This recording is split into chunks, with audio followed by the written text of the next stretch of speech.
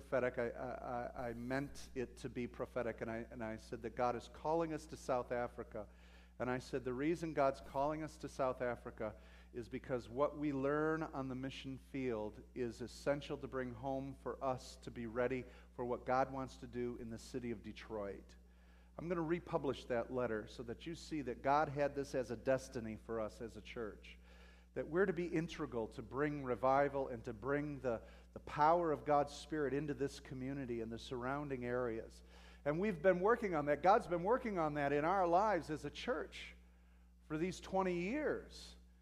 And so this isn't just a fly-by-night thing that just happened. It's been something we've been laboring in the fields for.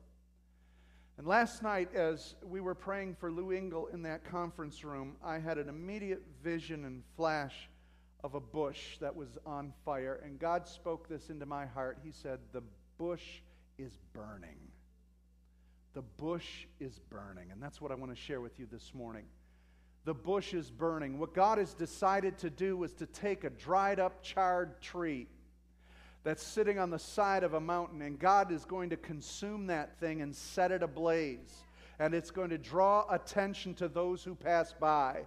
And it's not going to consume the tree, it's going to live in the tree. It's going to inhabit its branches. And I believe, brothers and sisters, Detroit is the bush that is burning. God said it's already burning. It started burning. Detroit is the bush that is going to call all the prophets and all the people of God to turn to the bush and recognize that God is speaking once again to this nation. I believe it's going to start here in Detroit. And so I want to tell you the bush is burning. The bush is already burning. Turn with me to Exodus chapter 3 as we pay attention to this story. Exodus chapter 3.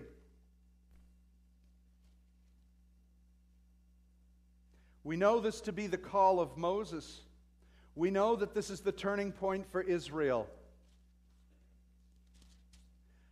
And as we find ourselves in Exodus chapter 3, we see a bush that's burning, that is going to be the emblem and mark out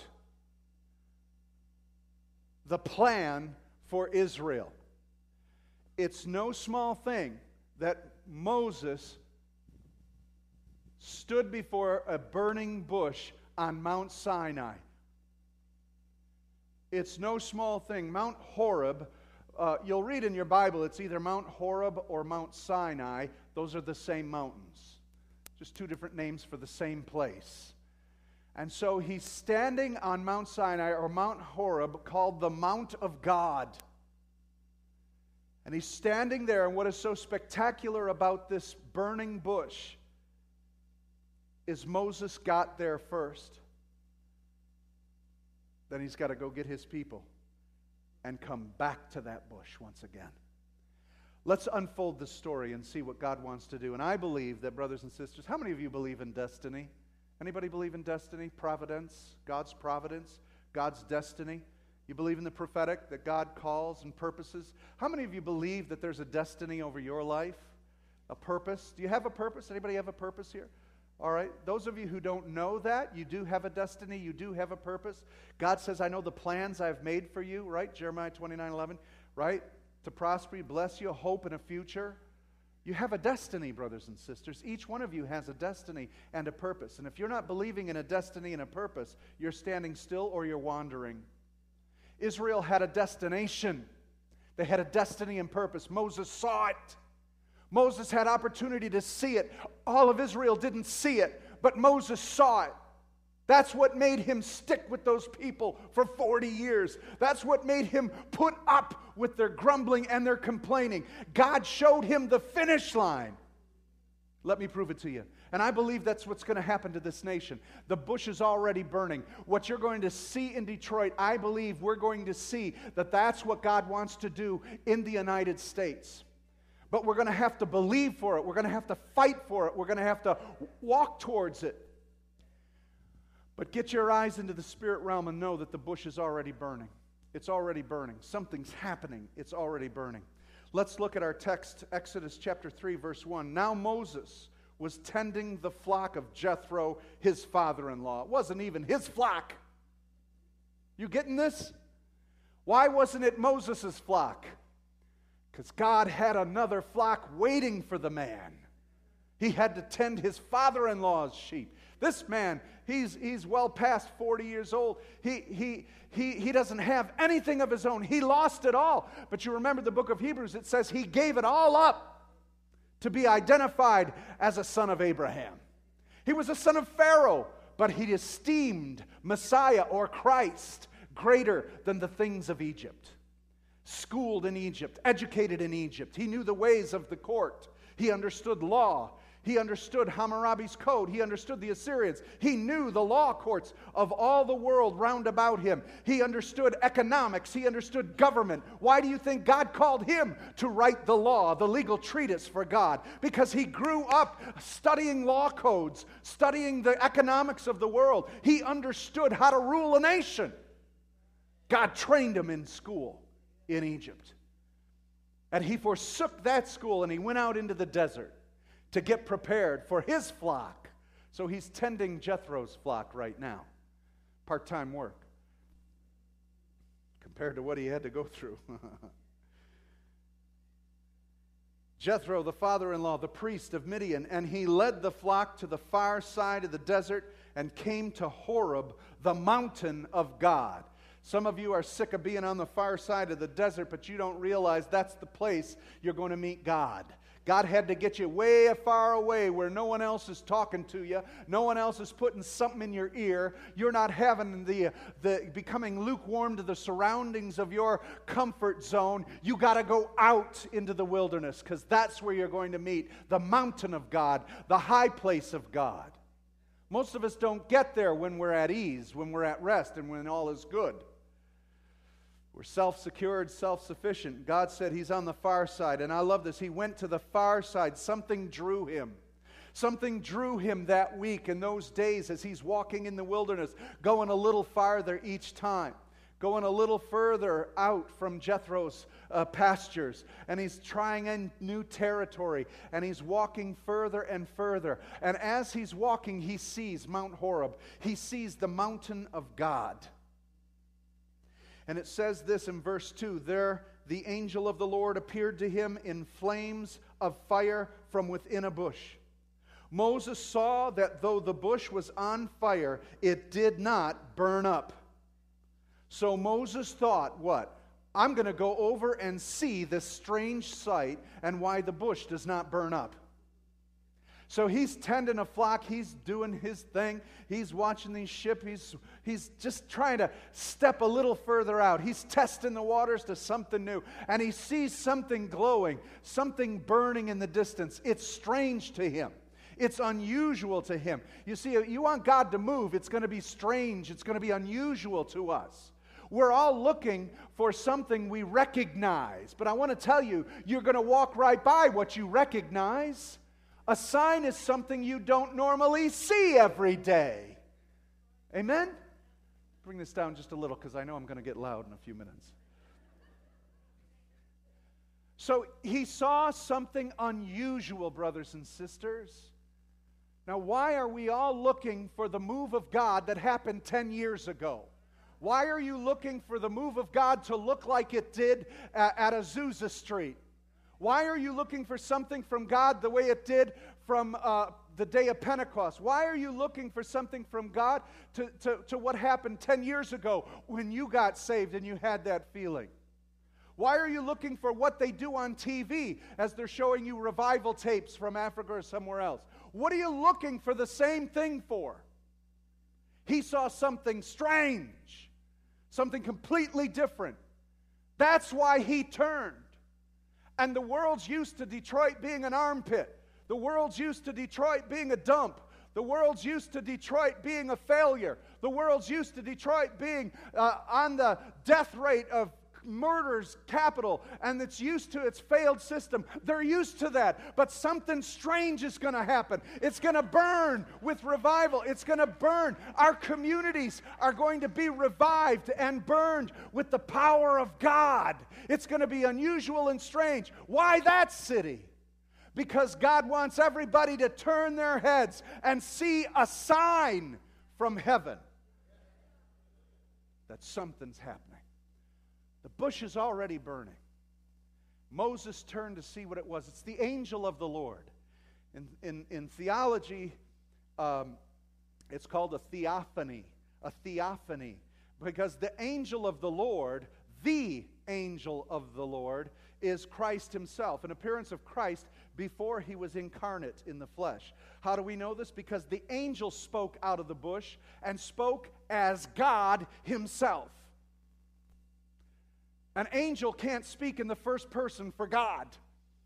And this is the word of God come as fire. It is a theophany. It is Christ himself in that bush, a manifestation of Christ present to Moses. And what he says to Moses is this. When the Lord saw that he had gone over to look, God called to him from within the bush, Moses, Moses. And Moses said, here I am. It's just like getting a phone call from God. Hallelujah.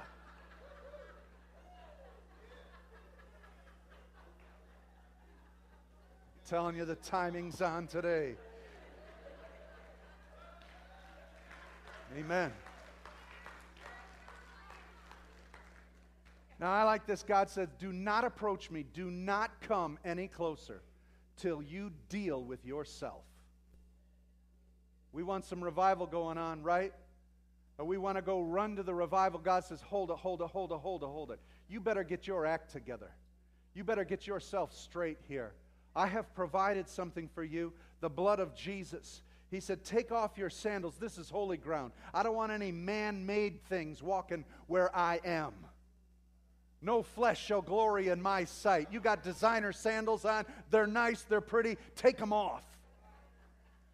I don't want anything between you and me. The ground you're on, I have made holy. It's just dirt, not where God is. Where God is, the dirt becomes holy. Isn't it interesting? There was no floor in the tabernacle. There was no floor in the tabernacle. He provided all sorts of coverings, a number of different coverings, badger skin and woven things and tapestry and all sorts of things. He said even the little hangers that were made out of gold and all the things were all purposed, but there's no floor on the tabernacle. That's because wherever God is, it's holy ground. How many of you know Detroit's going to become holy ground? When I say Detroit, too, don't just think we're talking about the inner city. We are talking about the suburban things that connect us all together. This is one community, and we're all together. It's this region of what God wants to do. It's becoming holy ground, and I'm telling you, the bush is already burning. So we must deal with our sin. We must cry out to God. We must have a clean conscience. How are we going to preach deliverance from sin when we're still in it? How are we going to preach deliverance when we've got oppression of demonics on our backs? Come on, we've got to get this straight. And so he says, take off your sandals. Do not come any closer. Take your sandals off. The place where you're standing is holy ground. Then he said, I am the God of your father, the God of Abraham, the God of Isaac, and the God of Jacob. At this, Moses hid his face. He was afraid to look at God. I want you to understand something. Moses never heard from God till this point. He resisted the Egyptians. He knew his mom told him about the stories of the covenant with Abraham, Isaac, and Jacob. Right? When did he hear from God? He went by faith this whole time. He knew that he was something of God. He came out of the waters. That's what his name meant. He was saved when he should have been killed. There was a destiny on his life. He rose up in the king's parlor, but he gave it up for the sake of the Hebrews because he remembered the stories his mother told him. She was his nursemaid. She cared for him. And he forsook Egypt for the God of Israel. Where's the God of Israel in all of his life? And when he went to rescue a Jew, they said, who made you our ruler and king? They rejected him.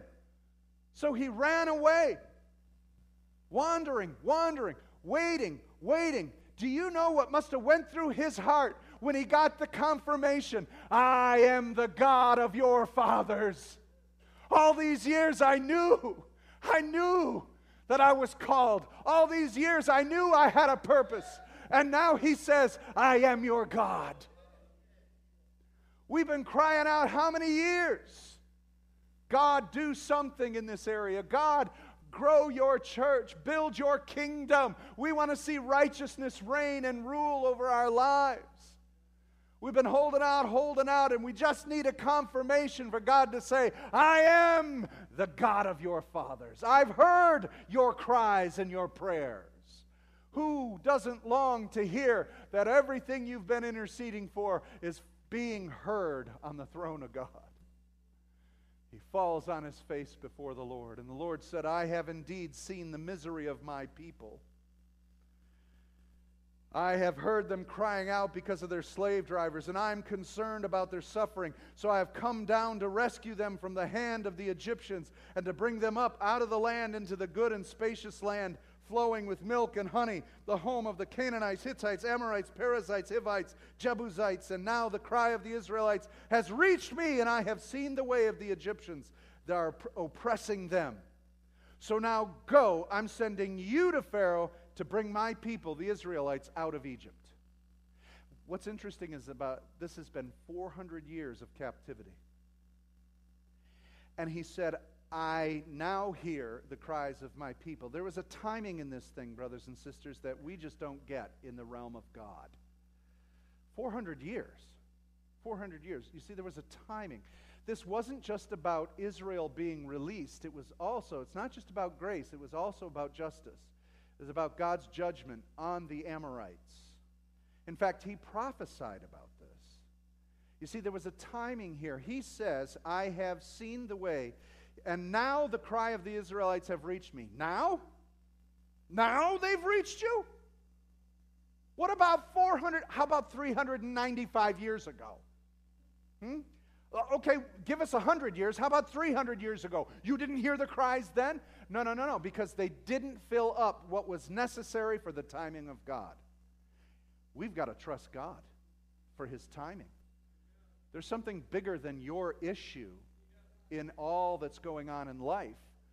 There is something moving in the realm of God's authority and kingdom where he's going to do one thing for you, but that triggers and offsets 1,000 other things in the earth as well.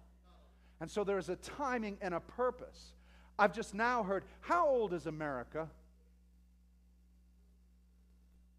200 and some years, right? I'm talking 400 years here, people. Slaves for 400 years. Americans don't get that. We want it now, hot and ready. Now you've heard my prayers. Now you've heard, how many generations through 400 years? Now you've heard our prayers. God's faithful. God's faithful. Gives him a sign. He says it's time to reposition and repossess what is mine in the timing of the Lord. Turn with me to Genesis chapter 15, and I want to show you something. God had all this established. Genesis 15. Just as Moses was being incubated in Pharaoh's house, so Israel was being incubated.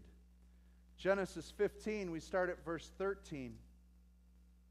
God is talking to Abraham. Genesis 15 is an amazing, awesome chapter in the Bible, and it is the time when God makes covenant with Abraham and speaks through the corridor of time in that mysterious nighttime setting where the lamp of God walks through the sacrifice for Abraham, because this is an eternal covenant that Abraham could not keep, could not own, but God gave it to him with an intercessor. Who is that intercessor that walked in the midst of that covenant animal cut in half? Again, Christ, our mediator, walked in there on behalf of Abraham, and it was to his seed. He made a covenant promise to his seed. And Paul tells us all the way down in the corridor of time who that seed is. It's Messiah Jesus, who allows you and I now to enter into that covenant made all the way back here. Come with me back to that night in Genesis 15. We're all a part of that. We were in the birth of that thing. And part of that covenant, God says this in Genesis 15. He says this in verse 13. Then the Lord said to him, know for certain that your descendants will be strangers in a country not their own. They will be enslaved and mistreated. How many years? 400 years. But I will punish the nation they serve as slaves, and afterward they will come out with great possessions. Did they? You, however, will go to your fathers in peace and be buried at a good old age. In the 4th generation, your descendants will come back here, for the sin of the Amorites has not yet reached its full measure.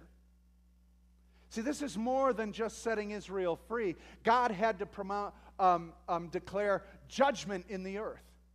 Not only was he going to give the promised land to the Israelites, he was using Israel as his sovereign judgment against the Amorites. And an Amorite is a common name for all those Jebusites, Hebusites, Jacobites, all those mosquito bites, all of them. They're all in there. And the judgment in that land, God was allowing man to run his government so long, and when man runs government and when man has authority, wickedness is always increasing. And there's a boiling point where sin may abound, and God says, enough, grace must now abound. And he brings judgment. We saw it with Sodom and Gomorrah. We saw it with the whole earth in the time of Noah. We're seeing it again here. It is often overshadowed because we're so focused on Israel being delivered into a promised land, but what we're missing is God's judgment over sin. He said, I can't set you free yet because I got to deal with these people. And I would believe that God was dealing with them and that God was probably speaking to them, but they were ignoring him. And there's a time when God says enough is enough, and the house of righteousness is going to move in where you occupied. And I will set up my kingdom. In fact, that's the story of the kingdom of God, brothers and sisters. This is the day when we are to enter into the land, evict the demonic host who has had its government and authority, and call people into the kingdom of God. Now, that's what he said. It automatically, now look at what it did for Moses. This is what destiny, providence, prophetic does. It locks you in to the bigger picture. When you were wandering around wondering what, when, who, why, Moses got up and realized, I was called of God. I knew there was something in me that was right.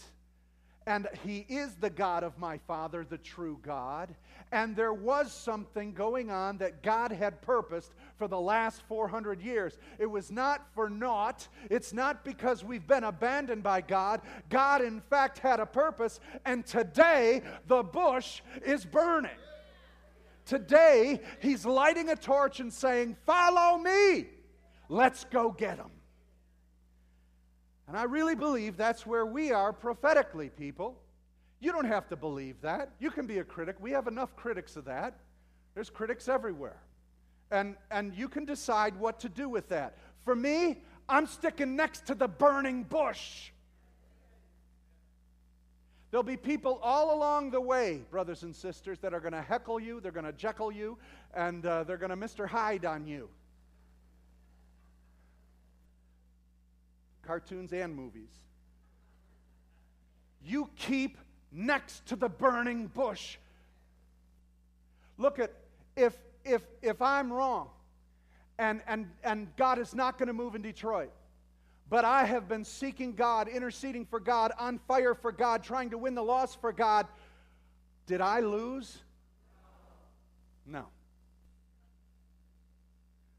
So let's just stick next to the burning bush. But I'm telling you, this is a move of God.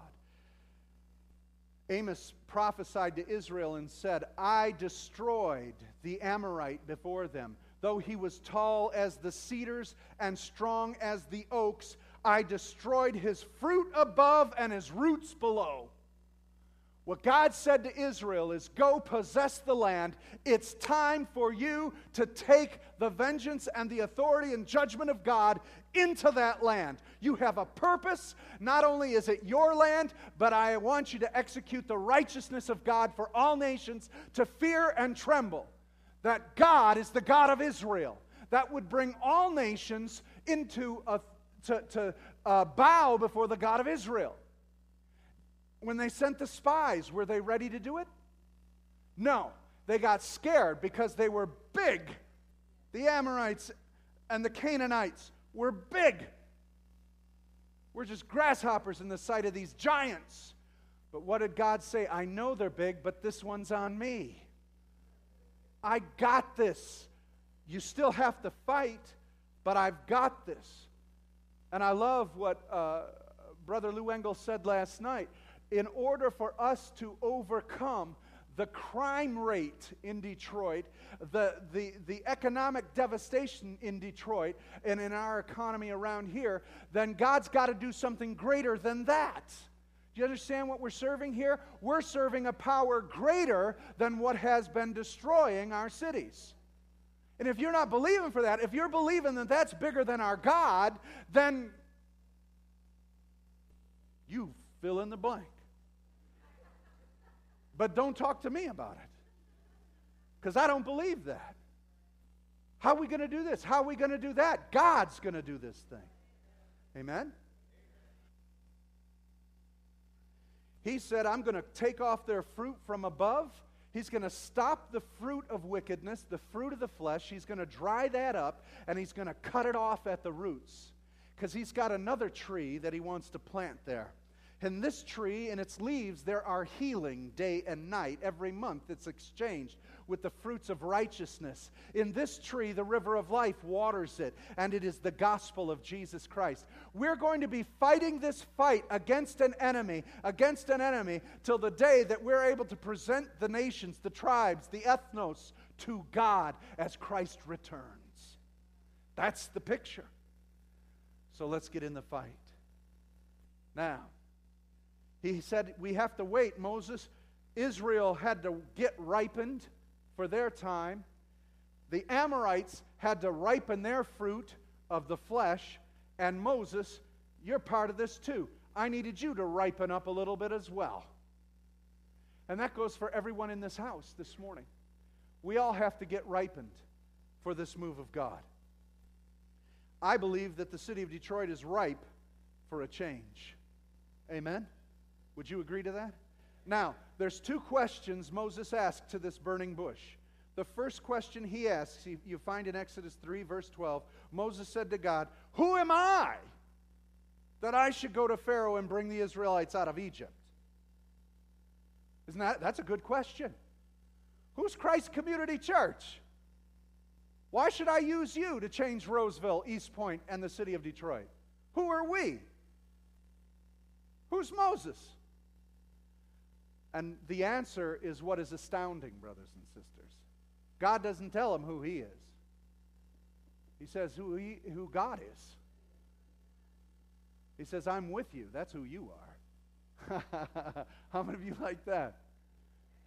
Amen?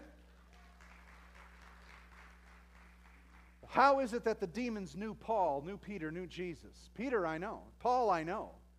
Jesus I know. He said to the seven sons of Sceva, who are you? They had no authority to cast out demons because they were not in Christ Jesus. You, because of the blood of Jesus, are sealed by the Spirit of God. You have Christ's own Spirit within you, dwelling in you. I'm with you. Moses said, who am I? God said, I'm with you, boy. That's who you are. I'm with you. I'll be with you, and this will be the sign to you that it is I who have sent you. When you've brought the people out of Egypt, you will worship God on this mountain. Now, this cracks me up. This is actually very humorous, I think. Because Moses says, who am I to do this? He says, I'm going to be with you. And I'm going to give you a sign that I'm calling you to be the deliverer. When you go get them, deliver them out of Egypt, and bring them right back to this bush, then you'll know that I called you. Is anybody getting this? How about a little upfront stuff? Right? You know, because you know what that takes? Faith. Now, let alone already, dude, you're talking to a bush that's burning, that's not burning, and the voice of God is in front of you, okay? You need more. Yeah, okay, good. Stick your hand in your shirt, pull it out, see, okay? It's not, All right, hold up your stick. Say, okay, I'm going to use it. I mean, he's patient with us. He condescends to our ignorance and our, thank God. But I just think this is hilarious that he would say, I'm going to give you a sign, and this is your sign. Go to the Pharaoh, argue with him, call out all these plagues, get these people out of there, have them come all the way back to this mountain, and then you'll know that I'm the one who called you. That's great. How many of you feel your Christian walk has been like that? In the end, you'll see Jesus and say, okay, I was good all along. But what if you really did believe and understood, I am called?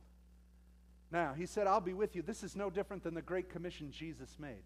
He said, go out into all the earth, making disciples, teaching all nations, baptizing in the name of the Father, Son, and Holy Spirit, teaching them to obey what I have commanded you. And lo, I am with you till the end of the age. I'm with you always. I'm with you. Moses, I'm with you. Folks, God is with you. Church, God is with you. Christ community, God is with us. Churches of Southeast Macomb, God is with us. Southeast Michigan, God is with us. The bush is burning, brothers and sisters. Do you understand you're called for this moment? This is your destiny. This is our hour. This is our opportunity. There is a stirring because the bush is burning. The Spirit is speaking into this region. How many signs do you need? Is it not already unusual that we have up to 500 churches cooperating in an evangelistic outreach? That's a burning bush. And it's amazing to hear what God is doing. Second thing is he said this. He said, I want you to take them. Now, he shows a hope and a future. He says, I want you to go back. You're going to get these people out of there, and you're going to return them to me. What does that speak of? This is a done deal. Right? Now, wouldn't it make the same sense that when Jesus said, I want you to go into all nations, teaching the gospel, proclaiming the gospel, and commanding them to obey me, what is the expectation of Jesus? That we'll go into all nations and we will save those people, and all nations will come to the Lord Jesus Christ. Those who will. Isn't that his expectation? Why don't we have that expectation? Isn't it his expectation that you would go back to your household, you would begin preaching and proclaiming, you would speak to your boss, you would speak to your employers, we would speak to our territory that we owned, and we would declare the gospel, and people would get saved. Isn't that the expectation? Now, the other expectation is you get them and you bring them here to Mount Horeb. But Mount Horeb's not in the Promised Land. So what does that also tell him? There's more to come. This is phase 1. Oh, praise God. See what I'm saying? You don't know what I'm saying. You think each is the end? You think 2011 and what's going to happen in this year is the end of what's going to transform this city? No. You think that's phase 1. Phase 1 is what we're in. You got to get ready for phase 1. We got to get energized for phase 1. But I want you to know phase 2 is on its way. It's coming. And woo, look out for phase 3. Now I know I'm going long, but so what? Now, this is my favorite part of this thing. What is stirring in my spirit is Moses was on Mount Sinai in front of a burning bush. And he said, this is where I want you to bring them. The leader was already there. It echoes in my ears. It reminds me, I remember Martin Luther King's speech. I was to the mountaintop and I've seen this land. I saw a time when children will not regard race. I see a time where the white man, black man will live together. See, he had been there prophetically. He saw what God wanted him to see.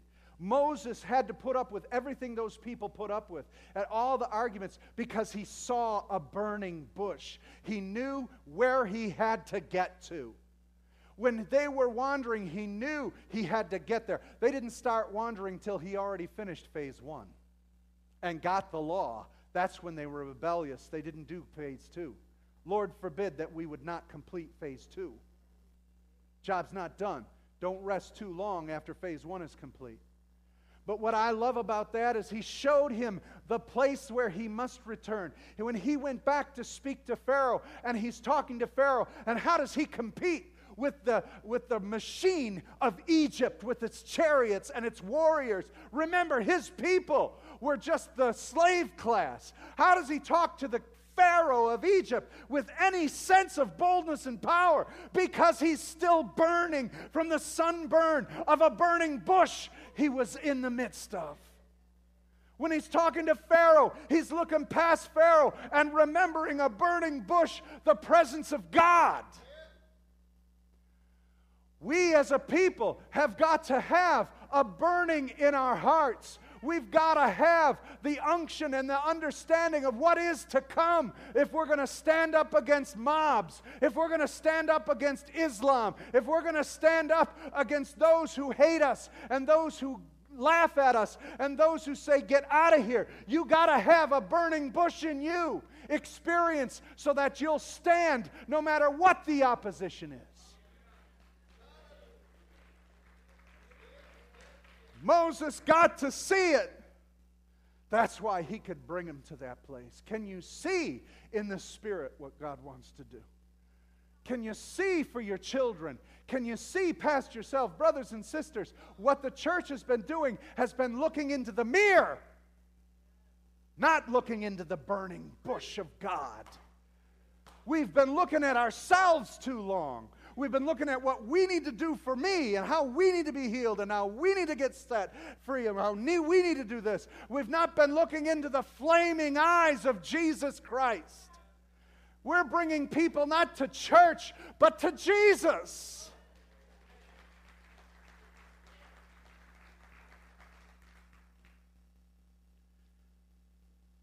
Can anybody feel the heat?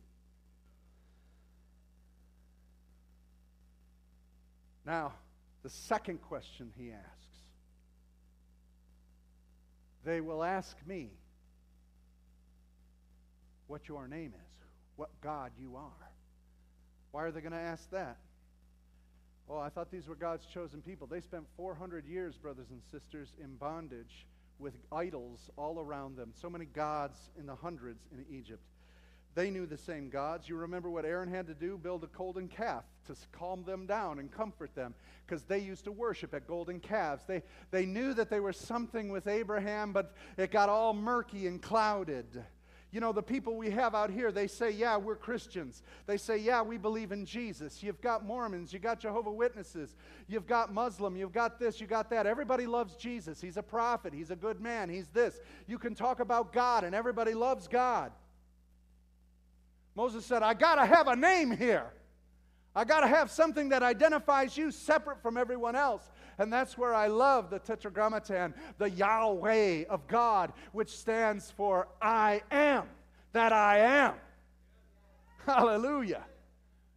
I am God. In other words, all those other things that say they're God, I laugh. They're not. They're statues, they're idols. You tell him, the God of all gods, I am that I am. I'm greater than creation. I'm greater than the universe. I'm greater than time itself. That's who's talking to you. Do you believe you serve a God like that? How small is your God? How big is your God? You're going to find out when you face other gods. You're going to find out. Your confidence in God is going to be tested against the other gods. Can you walk down into the cities? Can you walk into the streets? What if I might get hurt? Those days are over, man. I don't know if you remembered, but when you got saved, you said, Jesus, take my life, all of it. I surrender at the cross. You no longer have rights, brothers and sisters. You belong to Jesus. Now I'm getting radical on you. It's called the Bible. If God says go down to Detroit and you don't have a guarantee as to whether you're coming back, you say, that's fine with me. I give my life to the Lord Jesus Christ. You want to serve Him at your convenience, at your time, and in your way. We are not going to face other gods with that attitude. You got to have a burning bush in your face to have that kind of an attitude, and I'm serious about that. Secondly, He doesn't depend on any other source. I am that I am. You don't have to plug me in. My batteries won't die. You don't have to feed me. I don't need your money. I don't need your praise. I don't need anything from you. I am. I am giving you the opportunity to be with me. And I'll show you who you are if you come close to me. He's ever present. He is unchanging. I am that I am. And that tells me, brothers and sisters, that the burning bush that Moses confronted is the same burning fire that we have within our bosom of the Holy Spirit. The same experience Moses had is an experience I can have, but in fact, I know more than Moses. How would you dare say that? Because I've got God in me. Now it's up to us to access all that and unzip this file that has been put in us. And so what I say to you this morning, I'll close because I went way over and we have more things to do. But I feel this message is important. Brothers and sisters, you need to have a bush burning inside of you. I believe the bush is already burning in this community. I believe that there are so many opportunities before us today that we need to let this bush burn. Now, I'm going to link this together very quickly for you, attaching it to the prophetic significance of Detroit. If you'll look at the city seal of Detroit, you'll see these two women. The Detroit City Seal. Detroit officially became a city in 1802. It was authorized to make now a city seal in 1802. What happened, though, in 1805, the entire city of Detroit burned down by fire. And it wasn't until 1827 till they came up with a design for the city seal. And in that design, you will see on this side a woman who is weeping because the city of Detroit is on fire and burning down. The city of Detroit has been burning for a while, hasn't it? How many of you remember the 67 riots? And there's been a fire and it's been burning. But this woman over here is happy and speaking of prosperity and blessing. And this Latin right here, Spiramos meliora resurrecte cinemeribus. I made that up. I don't speak Latin. Let me translate. We hope for better things. It shall rise from the ashes. That is the word over Detroit. Now, if that's not a prophetic hope for the city and for us as a community, we hope for better things, don't we? And out of the ashes it will rise. God is going to redeem this city. Now that city seal is over our city. Secondly, the artist Marshall Frederick was commissioned to do this sculpture. He decided to do it with this context. 2 Corinthians 3:17. Now the Lord is that Spirit, and where the Spirit of the Lord is, there is liberty. That is now been called the Spirit of Detroit. You get the prophetic thing? Now what Marshall Fredericks decided to do was, he said, this is Detroit, this represents God, and this represents family. And so the Spirit of Detroit is that the Spirit of the Lord is going to bring liberty because God and family are what need to rule this city.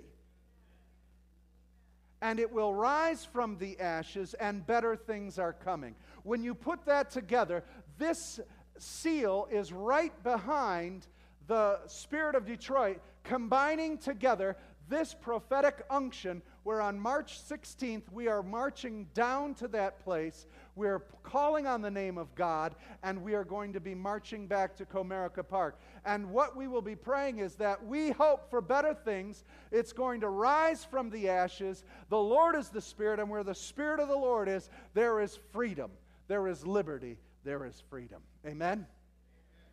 I pray this bush burns in you deeply. Let's bow our heads. Hallelujah. Oh, glory to God. Glory to God.